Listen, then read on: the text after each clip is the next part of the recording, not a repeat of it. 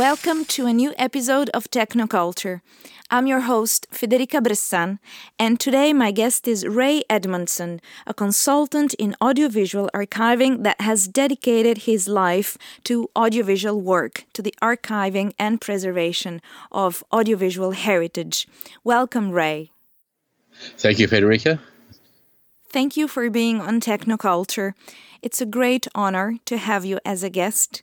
We are recording this as the World Day of Audiovisual Heritage approaches. That's the 27th of October. And on top of that, 2018 is the European Year of Cultural Heritage. So a great time to talk about audiovisual heritage.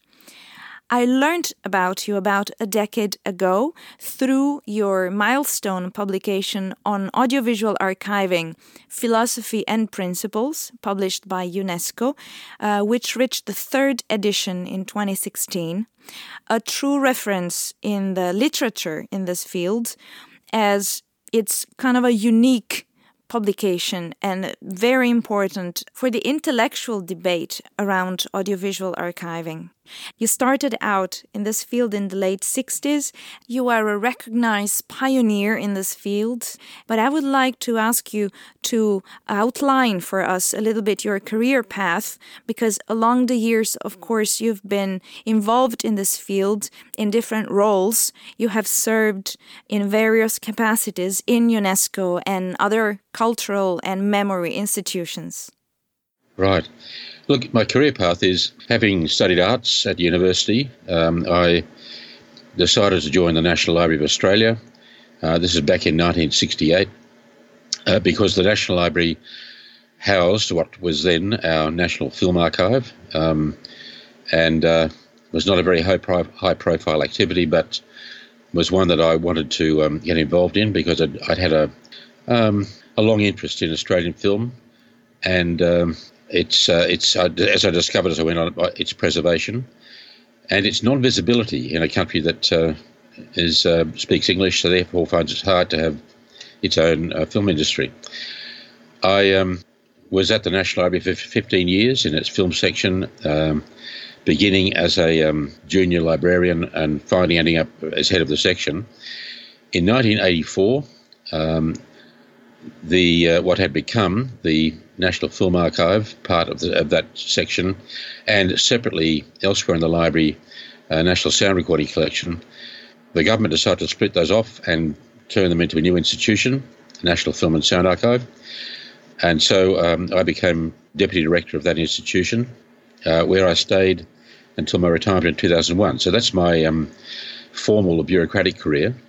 Now, in the course of that, other things developed, such as the philosophy, which we'll talk about later, the beginning of education at the University of New South Wales. The School of Librarianship worked with us to establish an online course, a course by internet in audiovisual archiving. This was a first of its kind. It's still the only course delivered by internet at this stage and still running. Now, in the course of my whole career, I formed connections with the various professional associations in our field. That's film archiving, sound archiving, and held offices in various ones of them, various times. In the course of this, contributed to their publications, which means I started writing quite a lot in our field. In 2001, I retired from the NFSA because I couldn't continue to hold down my day job, as I saw it, and develop my commitments overseas, which were sort of piling up all the time. So it was a good time to make that break, and meant I could devote myself to teaching and writing and speaking, those sorts of things. And that's how it's been ever since. So the scope has sort of widened, and right through that time, beginning in, I think, 1996, I also became connected to the UNESCO Memory of the World program, which deals with the preservation of documentary heritage and its accessibility. It's a wider scope than audiovisual archiving. But I've been involved in it in one way or another ever since, and It's now quite a large undertaking based on voluntary committees around the world. My current involvement is as a special advisor to MOCAP, which is the Member of the World Committee for Asia Pacific. That's the acronym. In the course of that involvement, I have written a lot of material about Memory of the World. I've supervised the revision and recently re-revision of its general guidelines. This is the rule book of the program, and that's been another writing stream for me. So that runs in parallel to my audiovisual archiving involvement, but of course the two do intersect because UNESCO has an interest in audiovisual archiving and in archiving generally and librarianship. So speaking of UNESCO, like I said, I got to know you through this milestone publication, Audiovisual Archiving, Philosophy and Principles. Even today, I still find that it's a unique type of publication because most literature in this field deals and is concerned with the technical aspects of digitization, content transfer, then digital preservation. And what I appreciate and I find very useful in this text is that you start from the beginning and clarify the terminology and address certain fundamental issues. For example, in the very opening, you have a section called Why Do We Do the Things We Do and Why Do We Do Things the Way We Do Them?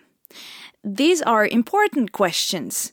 So I would like to ask you, what was the landscape, the conditions in the 90s that made not just possible that this publication would see the light, but actually who suggested that there was a need for such publication? Who involved you, suggested that you be involved in this? And did you have to sit down and think hard what should be the main guidelines in our approach and in the precisely the philosophy of what we do? Or basically it was all there already embodied in the practices. These issues were clear to you and you just had to put them together in this remarkable publication. So can you talk a little bit about how this work came to be in its first edition in the 90s?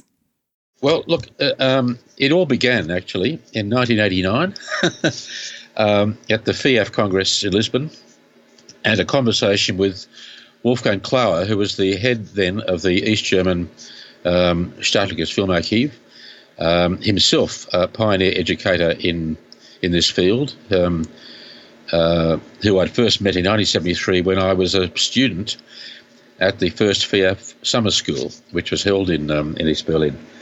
And we just got talking, and he said, look, there is no philosophy of film archiving. And we talked about this and said, well, no, there isn't. And after that conversation, I sort of thought, well, what can we do about it? And so over time, we're talking about a number of years, I spoke to other people in the field in both FIAF and IASA, the heads of different archives and so on, that I knew. And we started corresponding, not by email, which wasn't available at the time, but by fax or by ordinary letters, and tossed around these ideas, how do we get down to the basics of what we're doing and the basic concepts and so on. And so we formed a group whose initials were AVAPIN, AVAPIN, the Audiovisual Archiving Philosophy Interest Network, and exchanged letters. This led to me writing some articles that were published in FIAF Journal and the IASA Journal, and it kind of grew so that it reached a point where when I travelled overseas on what was an Australian government scholarship, management scholarship, to also spend some time meeting people in Europe and working on a text. And we tried out this text at some conferences of FIAF, IASA, FIAT and AMIA, four of our associations at different dates, tried out some draft text for reaction and for discussion. And the feedback was important. Now, not everybody was in favour of this. some people thought it was a waste of time.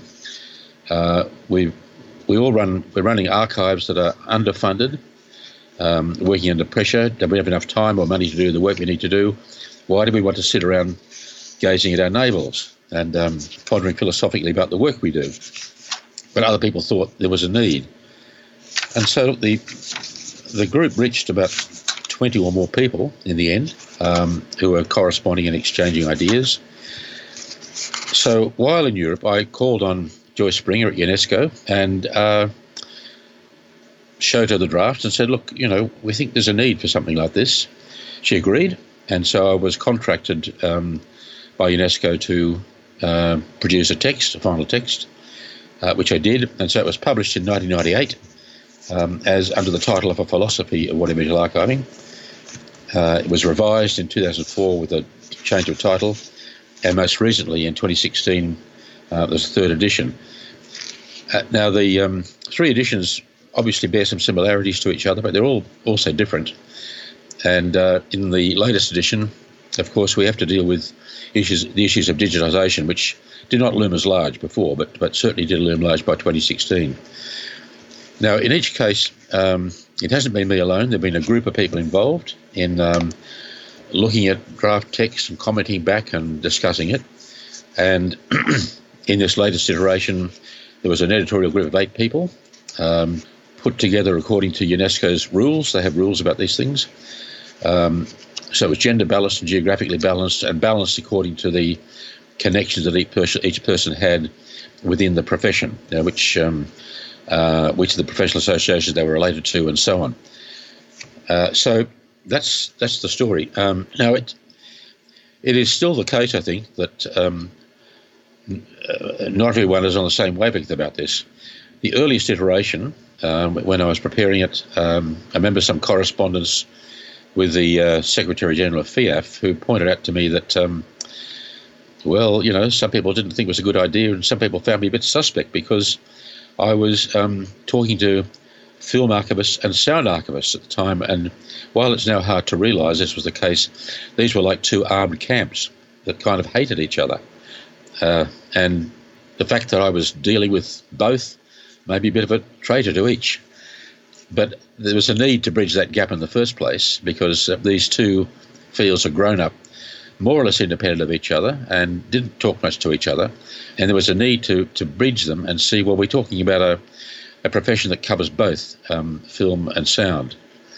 And then even as late as 2016, when the latest edition was published and was considered 2 days after its publication by a meeting of the CCAAA, which is the Coordinating Council of Audiovisual Archive Associations, it was clear that many people in the meeting, although they hadn't read the text, were expecting something quite different. They wanted a technical manual, and that's not what this was.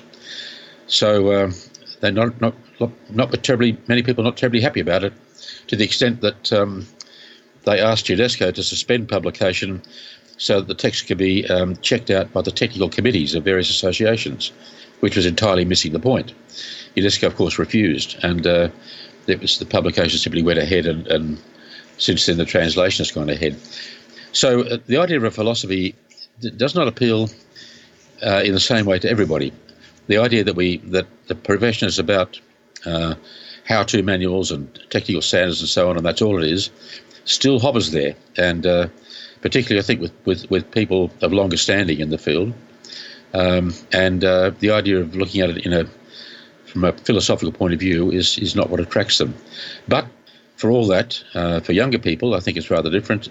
The book is standard reading in the various courses, and I noted in a recent survey done by EMEA that in the reading list of 14 different courses across North America, and here I'm talking about courses in archival science, not just audiovisual archiving. In their electives on audiovisual media, it was second highest on the list of required reading. The highest document was a publication of the National Preservation Board of the Library of Congress, which of course would be required reading for everybody in North America. But this one came immediately after. So it's seen as important in the courses, and this is what young people are absorbing as they enter the field now. In the publication, there are several concepts that I have made my own since about a decade ago. And they are fundamental concepts that then also have consequences in the practice. One, for example, is the need to define audiovisual materials not by negation, not by what they're not, like the expression non-book material. So a rethinking of what these objects truly mean to us and to find a way to describe them that is appropriate. That's very important. Or another concept is, for example, the fact that preservation is not a discrete process. Nothing has ever been preserved. It is only being preserved. So, despite the specificity of audiovisual materials, and so all we know to be important, I want to ask kind of the complementary question, and that is, at the same time, audiovisual material is part of our cultural heritage. It's archival material for the most part, so there must be also an overlap with the approach to book preservation, the traditional approach. What is that overlap? What could we learn from that? What is the continuation of that tradition that we could export, so to speak, and adapt to audiovisual materials? Well, look, I think all of what I call the memory professions, and here we're talking about librarianship, archival science, conservation, museology, gallery curatorship, these are all professions that deal with the preservation and accessibility of memory, if we can use that kind of broader concept, which is the way UNESCO looks at it. Now, memory takes many forms. It can be orally transmitted, and many cultures are oral cultures. It can be recorded in various ways, in writing, in speech, in vision, or in the creation of objects. All of these things encapsulate memory. And so when you talk about preservation, the concept of preservation is basic. It means, firstly, keeping whatever the object is, if it's a physical object, keeping the object safe so it can continue its life. If it's oral, it means keeping the tradition alive from one generation to the next. And it's the continuation of memory, something that's actually unique to the human species. We can record memories in various ways and we can transmit them to the next generation. This is something that other species just can't do. So the notion of preservation is fundamental to that, the continuation of the existence of a document or of information or of an idea. And then the point of preservation, by definition, has to be accessibility. Otherwise, why do you bother keeping it? So you preserve for the purpose of making something accessible. And for it to be accessible, people have to know that it's there and where to go looking for it. So it's awareness raising. You know, where do I go to find information, to find memory? Now, out of that general idea, different professions have evolved because they deal with different kinds of documents differently. So libraries have evolved because they deal with discrete works. A book is a discrete work. A journal edition is a discrete work, a discrete object, a discrete thing. And they organise the collections along the lines of these discrete things. So cataloguing in a library sense is about, the book has this author, it's about this subject, these are its contents. And you have a catalogue entry. A journal, an issue of a journal is treated in much the same way. Archives, as we now understand them, keep records. And unlike books in libraries, which are published, archival records are often not published. They're not disseminated to the general public. They exist as a record of a transaction, of an action, an exchange of information. And the way that archives organise their collections, unlike libraries, which organise discrete works, archives organise their collections in a continuum so that one record relates to the next record. So if you have a file of correspondence, this letter relates to the one before it, and the one before that, and so on. The meaning in the records comes out through the relationship of one record to another. That means collections are organised conceptually in quite a different way. When we talk about museums and art galleries, they're to a large extent dealing with physical objects, and conservation, the keeping of an object in a form that continues its life without degradation, is fundamental. So if you're going to preserve a painting, then how you physically handle it, store it, display it, look after it, the conditions in which it's displayed relate to its physical survival and its accessibility. And conservation, the profession of conservation is about stabilising objects and removing the accretions of age or damage, if you can, to restore it to its original condition. And so that this is a concept that's related to objects. Now, when you put those together, audiovisual archiving has aspects of all three things. For the most part, we perceive films, television programs, other audiovisual documents as discrete entities. They have they can be described by a title or a series. They're published in most cases, and so you catalogue them in a way that's rather similar to the way libraries catalogue their material. But it's also archival in the sense that it's that one work can relate to another, and the notion of preservation before you give access is quite fundamental, more so in archives than perhaps libraries. When a library acquires a book, it just puts it on a shelf and it's accessible.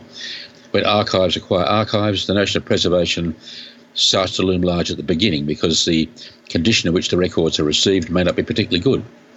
And then the notion of museum notion of dealing with an object, relates to all physical media and also now to the concept of digital objects. But the notion of conservation, of restoring an object to its original condition as far as possible, is very particular to physical objects. Now, we see these things relating to audiovisual media. A film is an object, and it often needs restoration, careful storage, and skilled handling. To get access to it, it needs the interpolation of a medium, of a mechanism, physical or digital. So when you kind of look at the aspects of these professions which have all evolved to keep different kinds of records and or objects and to provide access to them, when you're dealing with audiovisual media, you're kind of taking aspects of all three because that's the nature of the media we're dealing with. It has a physical being in many cases. If not, it has a digital reality. It has to be perceived through a technological mechanism, whatever that mechanism is. And so accessibility depends on utilising that mechanism, and it can take a great many forms. You can see a film in a movie theatre. You can listen to sound recordings on radio or a gramophone, or now on the internet through various digital applications. So it's if you're talking about an audiovisual document, which is the term I use, you perceive all of its different characteristics. I used an analogy in my teaching that tries to explain this. If you imagine a mythical country, I called it Betonia, and someone in a given government ministry moves a filing cabinet and finds behind it some cans of film. And they don't know what to do with this, so the minister calls a meeting, and he puts the cans of film on the table, and he has the heads of the National Library of Betonia, the National Archives, the National Art Gallery, the National Museum, and the National Audiovisual Archive. And he says, well, we found this film. It's actually a travelogue of Betonia of about 50 years ago, when the country looked very different to the way it is now. It was made by the national artist, because the national artist is a revered position in Betonia, and it was narrated by the president of that day. So it was a very prestigious film, and it was narrated by the president. So it was shown widely, I guess. We didn't get into those details, but there it is. It's a record of the country. It's also an artistic creation of the national artist. It carries the imprimatur of the president. And the question is, where does this film go to? So the National Library spoke first and said, well, it should come to the National Library because it's the history of Betonia. This is how the country looked 50 years ago.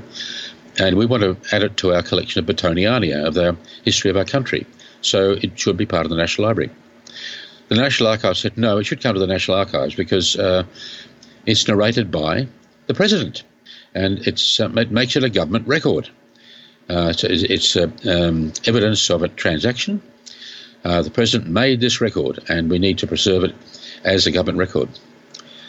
The National Museum said, well, no, it really should come to us because it's shot in Dufay colour, which is now an obsolete colour process. And the National Museum makes a specialty of collecting photographic equipment and examples of film processes and putting them on show.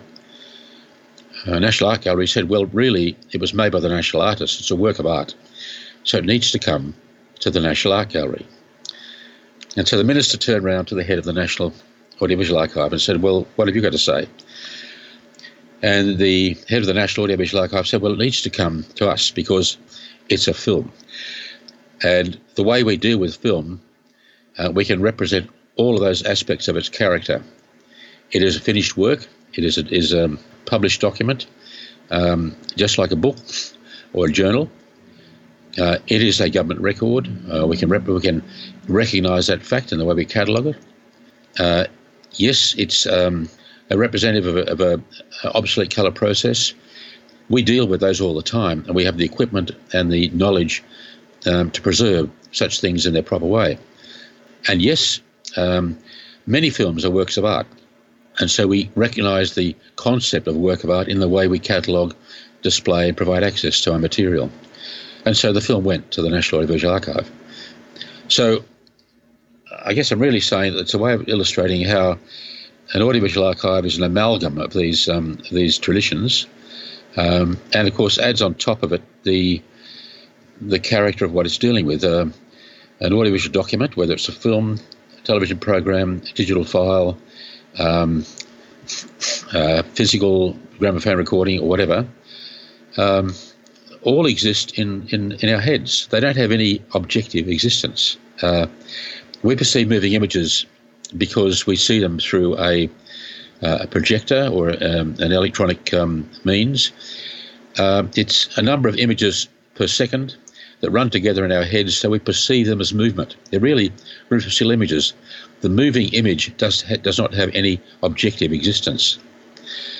And when we listen to sound, it's really disturbances in the atmosphere impinging on our ears, which we interpret as meaningful sounds, but they have no objective existence. So this is their nature, and fundamentally we need to recognise that's their nature, and so the way we preserve them and deal with them starts off at that point. And having cleared what is unique about audiovisual materials and why they differ from other types of archival materials, I'd still like to ask why it was obvious, or why was it then decided to group audio and video together? Why couldn't these two things be different enough to require separate publications, separate methodologies, separate philosophies maybe? Well, in the beginning, of course, it did require a different approach, and the first, the profession grew out of very gradually from the existing institutions.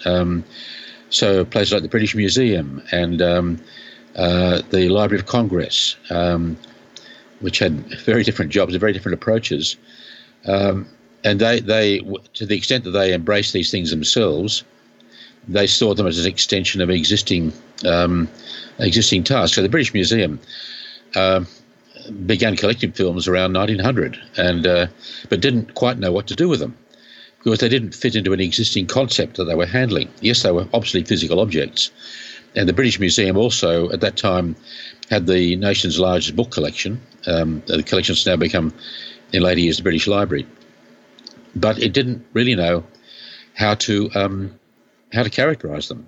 The Library of Congress saw films as an extension of still photography, and so they developed this, what is now a really odd approach of saying if you want to register your copyright, which in the US you must do. If you want to register copyright, you must deposit your work with the Library of Congress. They had no way of dealing with movies, so some came up with the idea that movies are a succession of still photographs. So if instead of printing the film on celluloid, if you make a print of the film on paper and lodge up with the Library of Congress, we will record that as a group of still photographs. And this went on for about, I think, until 1912. So the field emerged in this really strange way. But sound recordings were ways of initially recording ethnographic realities. Ethnographers who would visit different tribes and communities and record their songs and speech on Edison cylinders. They saw those obviously as ethnographic records, and so the oldest film archive in the world today is the Austrian Phonogram Archive in Vienna, which began for that purpose and still exists for that purpose of ethnographic recordings. Now, as work went on, the idea of having specific institutions to look after films developed in one arena, where film as an industry, an entertainment industry, as well as producing documentary records, and people in various countries saw the need to keep such collections in a non-commercial environment. And similarly, the idea of recording sound archives in different institutional contexts emerged separately. The film archives came together and realised their character in 1938 by establishing FIAF, International Federation of Film Archives, which had initially 4 members. And IASA grew out of, that's the International Association of Sound Archives, as it then was, grew out of the International Association of Music Libraries. So recording was seen as a medium for recording music, not so much speech. And so it came into its own sometime in the 60s.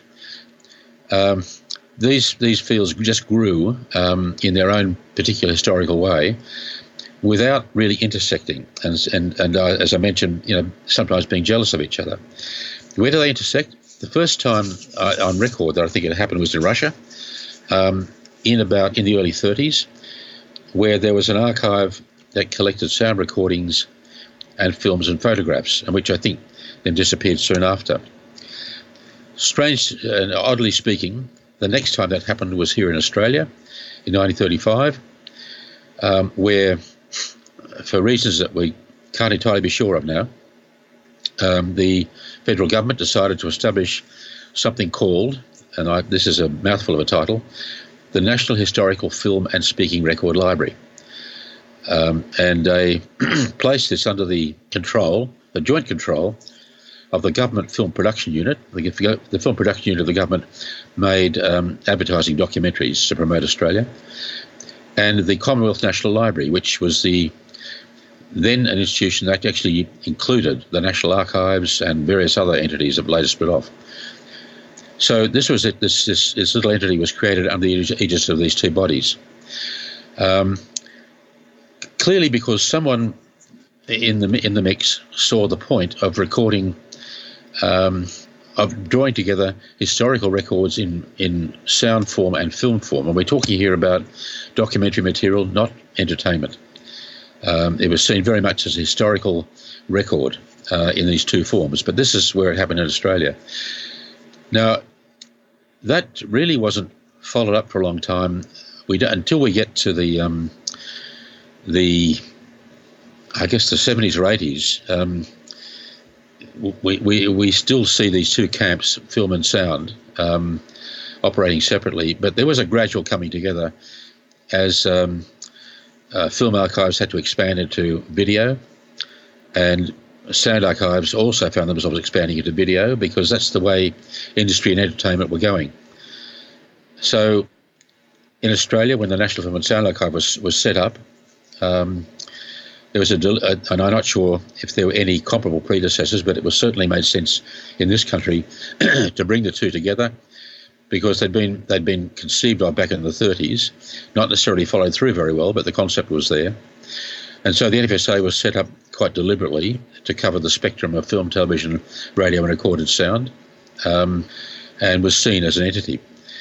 That's 1984. We go back a little bit to UNESCO again, where the notion of bringing these separate entities together, film archives and the sound archives, and by then the television archives, also a separate stream, to talk to each other, was initiated by UNESCO into what was called the Round Table of Audiovisual Archives. And here we get the term being applied to the field as a whole. So these were movements that were sort of gradually coming together. The NFSA was a visible manifestation of that idea, but the idea was already active in UNESCO. And over time, and with the assistance of technological change, it's become much more mainstream. So, and when you think about it, there are obvious linkages. And I can recall vividly within the NFSA, when it was first created, it brought together the sound people and the film people from the National Library who lived in two different worlds and did not immediately see themselves as corresponding to each other, and most definitely did not see themselves as operating on the same database.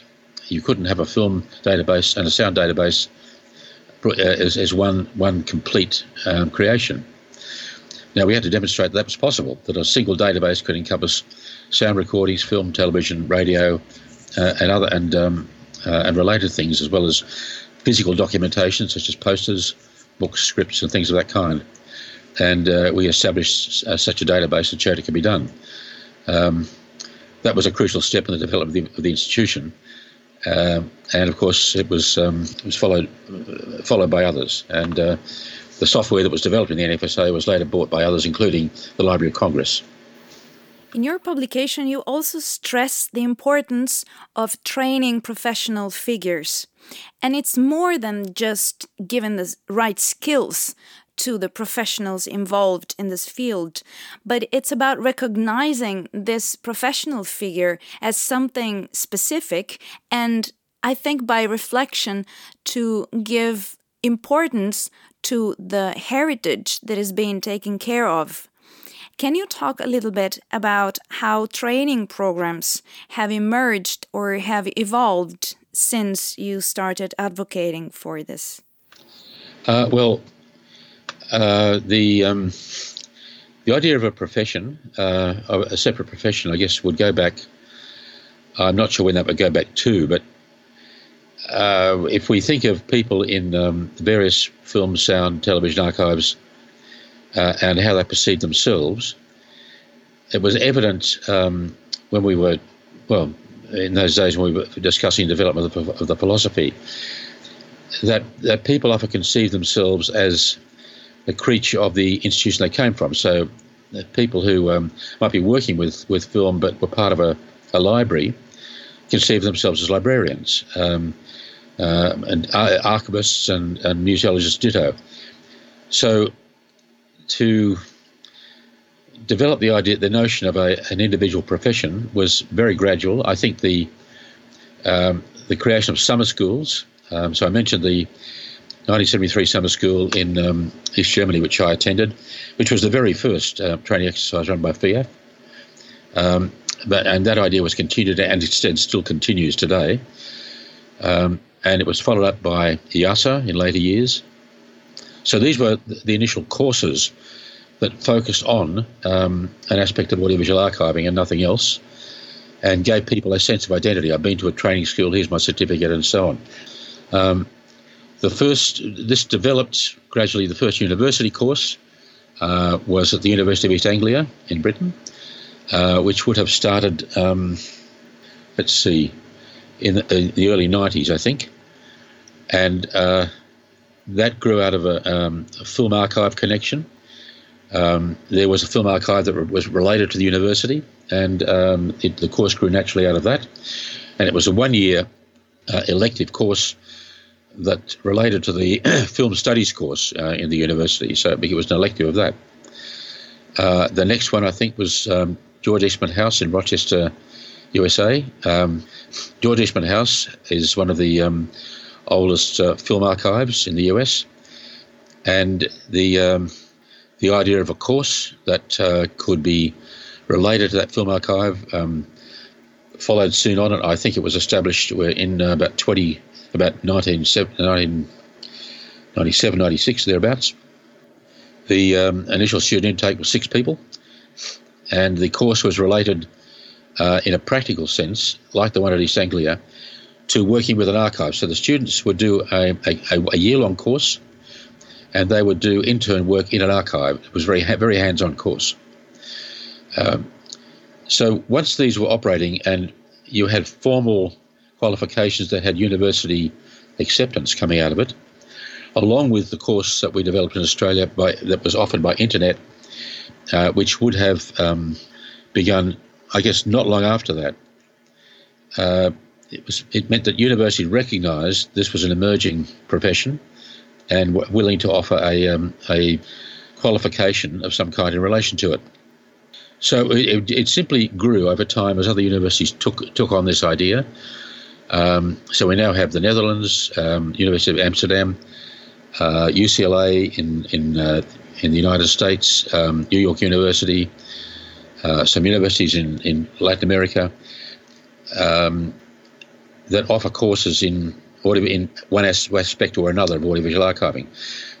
Now, along with that has gone the development of modules in archival science courses or librarianship courses in various universities around the world. And these will be electives in an overall librarianship or archival science or related course.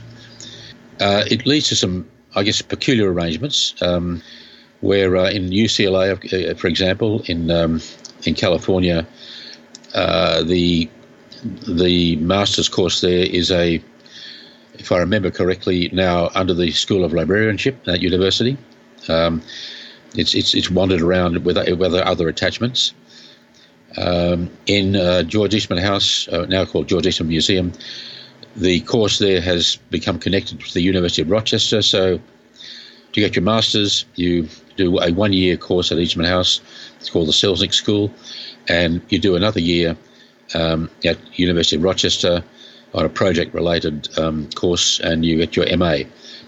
So these were all developed independently, but with some connection with each other. And of course, as the various international federations have grown, the courses are advertised through those federations and promoted, and so the students often come from those connections, and through those professional associations may find their way back into the field and gain employment. So that's how it now works. And so if you look at what I feel are the characteristics of a profession, it has grown up. It now, I think, meets those characteristics of having a language and terminology and concepts of its own. It has a literature, and it has people who identify with that profession first and foremost, rather than primarily identifying as a librarian or an archivist.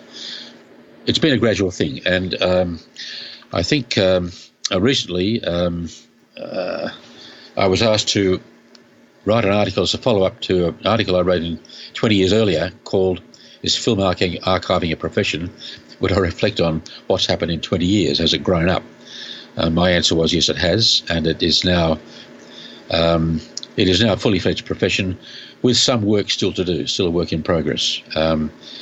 But I think sufficiently mature now that it can be seen that way.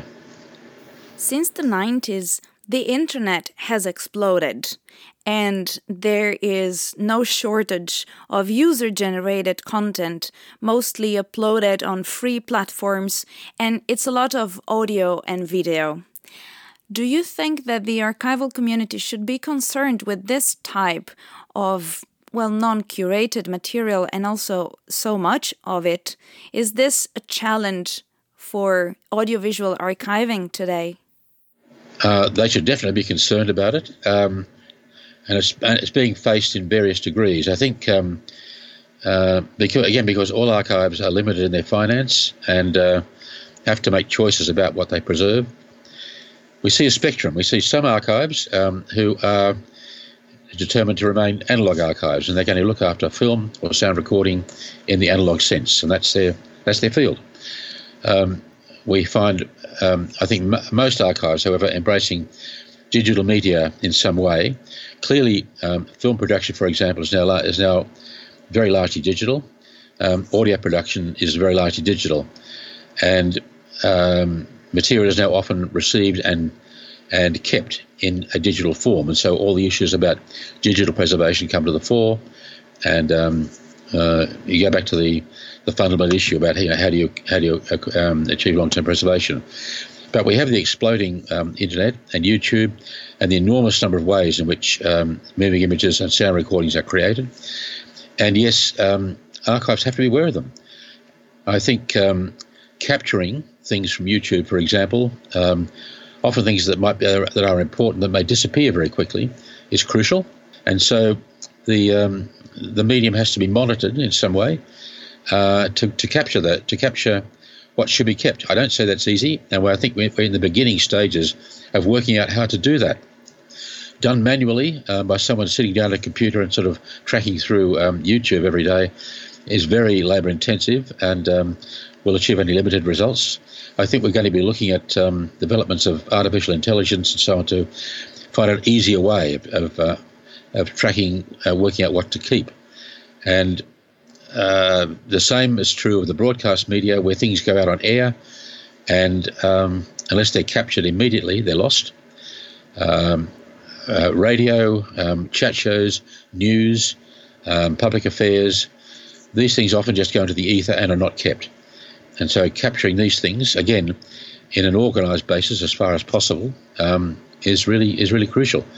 For example, the NFSA in Australia has a practice of capturing a newscast every day from a different television station, so that we are capturing the news of the day, but from different points of view, because news is reported very differently on different types of television stations.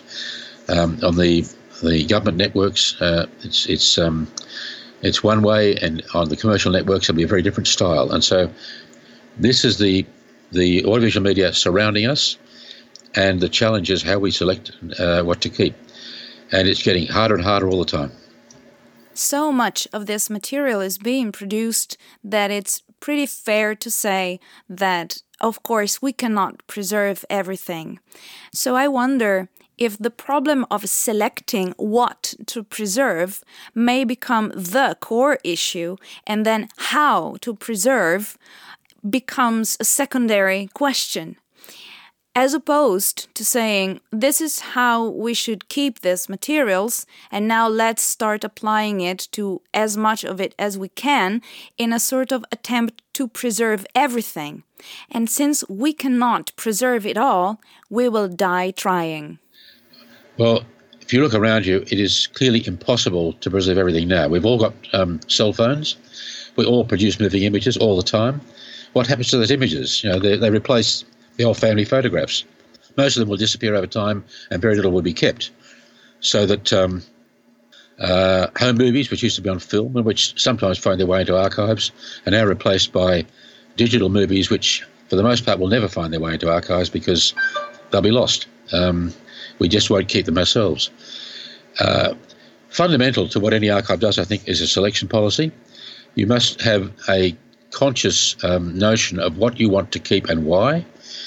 And it can't be just what appeals to you. It has to be logical. It has to answer to the people who fund you and what they expect, and to the public that expects certain things from you. So there needs to be a conscious selection policy developed, and it needs to be checked regularly with an archives constituency, with its public, with its users and its stakeholders, so it's kept up to date. And staff have to not only follow it, but they also have to have a degree of discretion, because no selection policy will tell you everything you can do. You've got to make judgments all the time. So selection is inevitable. How we do it requires, to the extent that we can do it, a logical, ordered approach, and then judgment, and then relying on the best tools available. Can you keep everything? The answer, I think, is no. I know that a couple of years ago, when I checked with the archive in France that keeps television and radio, they download the whole output of a range of stations every day. That means everything. and try to keep it. I don't think that can continue forever. I think there'll have to be selection because the sheer magnitude of what has to be kept will be overwhelming. So, but also having a selection policy provides a sense of purpose to an archive. You're there for what reason? To preserve the national memory, to preserve a segment of it, to capture a range of things happening in the media around you. What's your purpose? And what do people expect of you? And what does the taxpayer expect of you? That comes down to an archive's accessibility, because unless you're accessible, people won't know you're there and they won't see any value for money, taxpayers' money that's spent on you. So a justification of your existence is accessibility. So it was never easy, and it's getting harder all the time. I would like to insist on this point for a moment, if you bear with me. It seems to me like a very crucial question, that of preserving everything or selecting the material very well. We just said that we cannot preserve everything. So it seems a reasonable consequence of that to say, oh, then we should select very carefully. But my impression, in my experience, it's just that we would rather die trying to preserve everything than select. And we will leave behind a partial set of documents that express our culture, but also the impression that we were virtuous because we tried so hard. So we died trying at least. Now, one argument to want to preserve everything is that if we select what to preserve of our own culture, we might be biased and we might choose the materials that will make us look good in the future. As opposed to preserving everything, then people in the future will be able to look back and make their own reflections. But preserving everything is not possible, and in a way, then not selecting consciously is also an implicit decision, and what will be left will also be anyway the result of what we cared for the most, in a weird way, in a way that happened in the past, I think, for what concerned the history of kings and popes, So large archives today, those who have access to infrastructure and financial support, are more likely to put in place effective preservation strategies that will also survive a long time, as opposed to the small archives, or maybe archives with materials that are not on high demand today. So the importance of selection and not die trying in the attempt of preserving everything seems to me very important, because it's a choice anyway, one way or the other, and better a deliberate choice than not, because we will leave an impression of who we were anyway. And me personally, I'd rather have someone criticize me for a conscious choice I made than scaring away from the responsibility of a choice and let them draw the conclusions of what our society really valued. Yes. Look, see, one of the dilemmas is whatever choice we exert now to preserve reflects the way we see the world right now. It can't reflect the way people 20 years from now will see the world. And so that's a limitation already. And our perspective will not necessarily be the one that people 20 years from now would like to have. So that's already a limitation. We have to try to predict what people ahead of us will expect. When you look at all the images and sounds that are now recorded, all the surveillance videos around the world, all the movies and sound recordings created on our cell phones, it's gargantuan. And we live in a society that is, because of fears of security, is more and more monitored by images and sounds that are recorded and kept by various authorities. Not everybody is happy with this. Do we really want to live in a 1984 type society, as Orwell saw it, where everything we do is documented and monitored by other people? Is that the sort of society we want, or don't we have any privacy at all? That's where it comes to in the end. So, and I don't see that there's an answer to that. Yes, if we could keep everything, you'd have a real access problem. How would you find what you were looking for?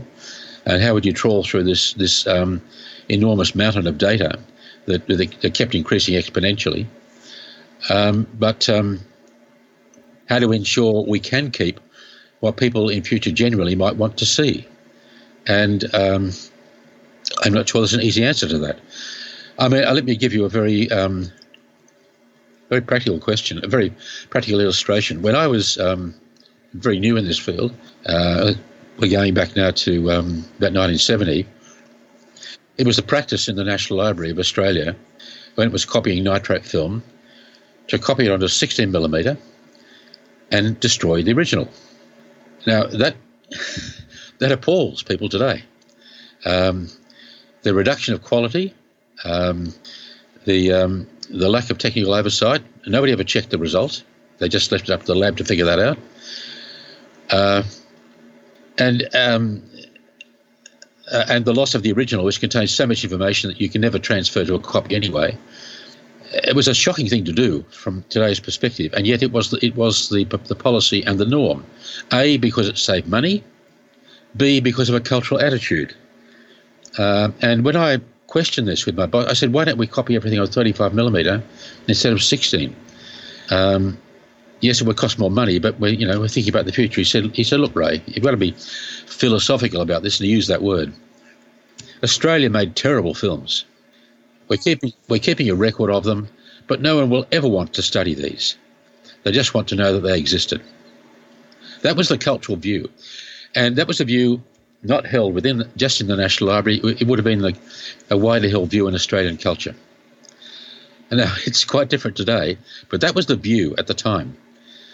So we worked with those sorts of limitations. Yes, of course, we did move on to 35mm copying, et cetera, it all changed. But that's how it was then.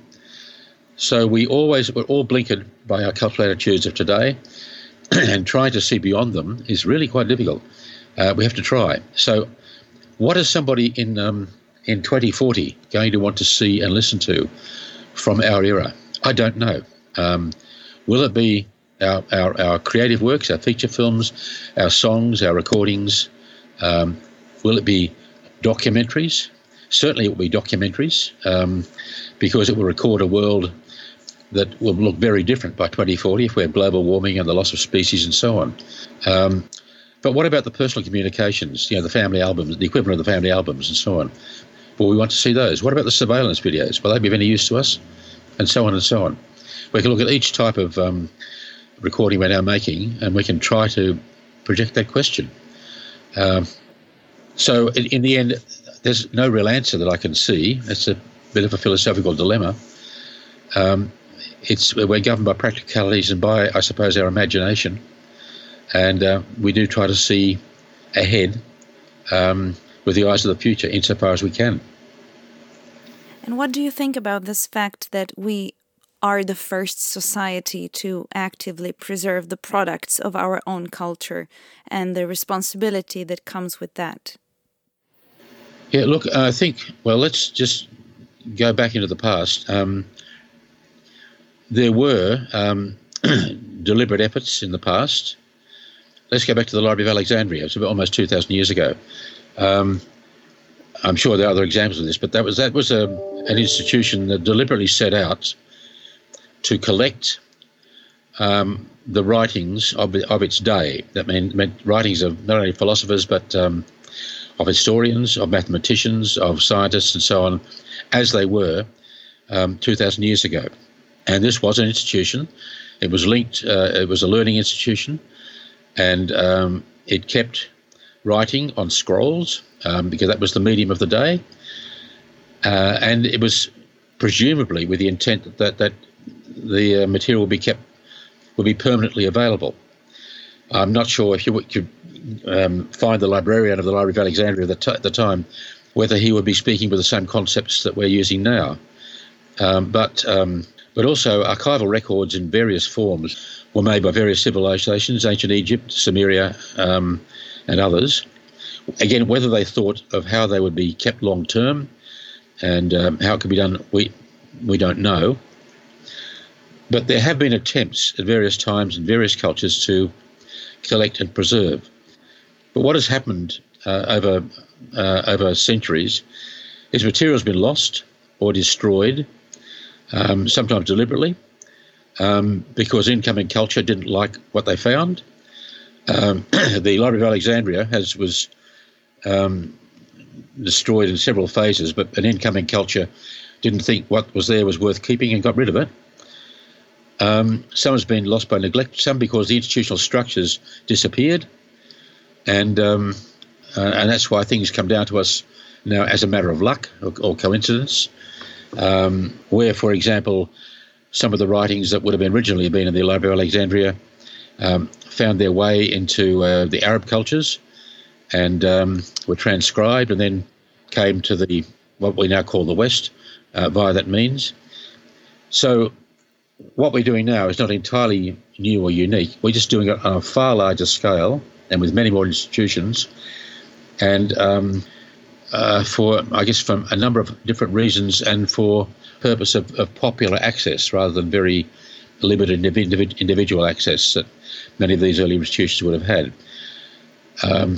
We still face the same question of how stable are our institutions? Will they last? Where do they get their support from? And the larger they get and the bigger the preservation problems become, the more they'll cost. Will governments or philanthropists and so on continue to fund them? And what happens if they don't? So we still have issues about how stable and long-lasting our institutional structures are.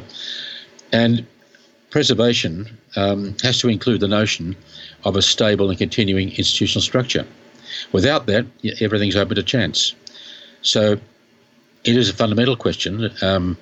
We're looking, let me take the example of the National Development Sound Archive again. It's been through so many changes and threats to its survival. It's a government body that you have to be very aware of what threats might come in the future. It was once part of a library where it had a fairly low priority. When it became a separate body,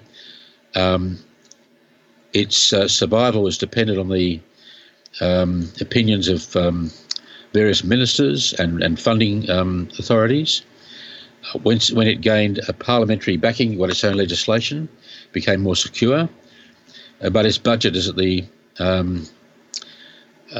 behest of a government that wants to spend less and less money on such institutions. It's more than once been threatened with dissolution and dispersion of its collections and so on. So institutions are fragile things, and we can't assume that the way they are now will be the way they are in 10 years or 20 years. All sorts of things may happen to the collections and to their institutional structures. And it's on the structures that we have to depend for the implementation of policies, the training of people, in the disciplines that are required and so on. So yes, we are making enormous efforts now around the world to preserve to an extent we never have before. And the preservation of audiovisual documents are essentially a creation of the 20th century. They're something new. They didn't exist before. And they have all sorts of technical and other challenges related to them. But we have to be very realistic about what might come next. We can't ever take the future for granted and the future stability of institutions for granted. They've had to be fought for in the past. They'll have to be fought for in the future. The landscape of audiovisual archives is not equal across the world. There might be countries or continents where there are larger infrastructures and other places where specific types of materials are more popular because of social, cultural trends and reasons. Can you talk a little bit about different situations that we may find across the world in the light of your extensive travels and your professional and personal networks? Well, the world is a very uneven place and opportunities are very uneven. So the poorer countries have less money to spend on institutions, less money to spend on training, and possibly institutions are more at risk in those countries. In affluent countries like Australia, you make the institutions as permanent as you can if they're government bodies by having legislation that fixes their place in the scheme of things. But they remain vulnerable to varying degrees of government funding. And now those institutions can support staff members being trained. They can participate in the international associations. The associations themselves are important avenues for encouraging the stability of institutions and the continuity of institutions, and can set standards and sometimes encourage things to happen or try to prevent things happening sometimes. So those global networks are important stabilisers in my view, provided they can set and enforce standards and encourage training and encourage the stability of institutions. They can never fundamentally guarantee any of those things. They can only try to increase the chances of it.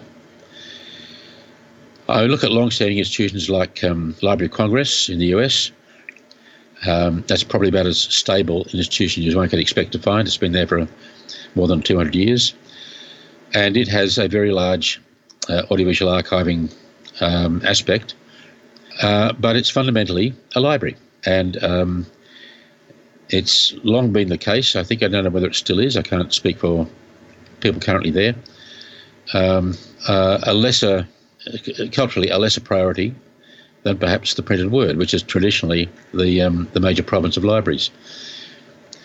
It would be hard to imagine Library of Congress getting rid of that activity, but it may be affected by budgetary changes, by political changes. For example, the election of Donald Trump as president has sent a shockwave through many of these institutions because arts funding decreases and they feel threatened. So political change of that kind can be, it's something you can't predict, but it can have a profound effect. I would hope that we're safe in Australia, but I never assume it. And I look at other institutions, apparently long-running ones, that have been threatened by change of governments. I'm thinking of the Moscow Film Museum, which was a long-established body, but which lost out to political changes under Vladimir Putin, lost its premises. Other staff were moved in to take over. The knowledgeable staff were dismissed, and so on. This can happen again in any society. The Cinemateca Brasileira, which I visited maybe a decade ago, very effective archive. Political change in that country meant that many of the staff lost their jobs. It became the subject of, as I understand it, a political fight. And the consequence of that was they had a nitrate fire and lost part of their nitrate collection. These are unpredictables. You can never... there's this phrase future-proof, which you're supposed to guarantee that nothing will happen in the future. There's no such thing as future-proofing. You can't guarantee what will not happen in the future.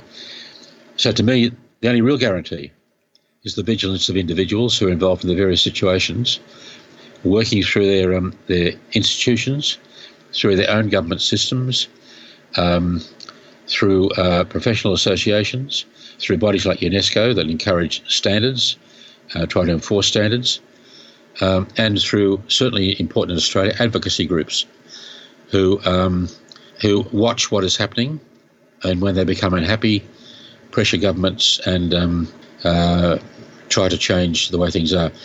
That's been crucial, absolutely crucial in Australia, that volunteer advocacy groups, that means people who as individuals come from the audiovisual archiving field or related fields, and when they see something that's dangerous, they create publicity, they draw it to government's attention, they lobby, they try to make things better. It's only because of such groups that we have the National Film and Sound Archive as it stands now. And in any country, such groups are absolutely essential, which means it kind of comes back to the individuals involved, our commitment and the way we pass that commitment on, in the way we train people, the way they catch the feeling, if you like, or catch the disease, perhaps, of continuing the profession and seeing and continuing the world's memory. It's to me, it's the individual in the end. It certainly has been here, and in so many other countries I've observed, it's come down to individuals acting as advocates. Speaking of getting involved and raising awareness, in the opening of this episode, I mentioned that on the 27th of October, we have the World Day of Audiovisual Heritage coming up. Can you talk a little bit about this initiative? Yes, that initiative came from, I think, one of the professional federations. It was put to the General Conference of UNESCO. It was adopted. On the 27th of October, that date commemorates the adoption of the first UNESCO instrument that relates to the preservation of film, recommendation for the preservation of moving images. The first time that UNESCO, back in 1980, recognised that film was worth preserving. That was an important step. So it commemorates that date. Now, the World Day was adopted. I was actually contracted to do a feasibility study at that point to test the idea and how it might grow and who might support it by running some questionnaires public questionnaires. And out of that, a report was compiled which suggested ways it might grow. And the day is effectively administered by the CCAAA, Coordinating Council of Audiovisual Archive Associations, which is where all the professional bodies come together. In practice, it's often sort of taken on by a particular archive on behalf of the CCAAA. And so it has grown over the years. Typically, there's a website in which individual activities in various countries are registered. And the activities can range to public events, screenings, lectures, other events, publicity tasks, publications, the launch of a publication, statements that are directed at governments. It can take many forms on that day. I guess my favourite example of it comes from Thailand, where the Film Archive of Thailand, which is a remarkable showpiece of an institution that has an extraordinary growth story. Some years ago, Bangkok, where it's located, suffered a huge flood, and the water was rising all over the place in the city, and in the location of the Film Archive and other institutions, the water was rising around them. And so the staff of the archive put sandbags around the film vault to stop the water getting into the vault. And they stayed there on vigil all night until the water started to go down. But what they did, which was very smart, was to invite in the media, inviting the television crews to see what they were doing. And they all wore T-shirts that advertised the World Day for Audiovisual Heritage. So, remarkable piece of publicity, was opportunistic, raised public awareness, advertised the day, advertised the archive, and showed how dedicated the staff were. Did all those things simultaneously. Now, we don't always have floods or opportunities like that, but you can create your own opportunities to draw attention to your work. And publicity is crucial to an archive's work. It needs to be publicly visible, publicly accessible. And because the general public doesn't really understand what goes on inside an archive, its work needs to be explained and demonstrated, and people need to be linked with what is in many cases popular culture, popular heritage. So I think it's good if the average person knows that their favourite TV shows are actually preserved somewhere. They've got a chance of seeing them again. And making that personal link is really important. So the day can be used in publicity in that way. But of course, every day can be used to publicise the work of an archive. It's not something you just do occasionally. It should be continuous, and it should be relevant, and it can be done in so many ways, through public events, through products, through publications, through travelling film festivals. There's any number of ways in which you can do it. There are, here in Canberra, where I am, I happen to be also the president of the Friends of the National Film and Sound Archive. That's That's our current advocacy group. And we do advocate to the government to support the archive in its work, and that advocacy is needed. But we also run events which are aimed at the public, and these may be at its simplest film presentation, but can also be a lecture or something more elaborate where we introduce people to aspects of the collection. And the archive also runs something called the Vinyl Lounge, where people are invited to come along, bring their favourite vinyl recordings, hear them played on some state-of-the-art equipment, discuss them. It gets a great following. Every month on a Friday night, this happens. So there are lots of ways of reaching out to people. Yes, there are conventional film screenings and other presentations and exhibitions, all of which are open to the public, all of which encourage the public to visit. And then there's the what's on the net.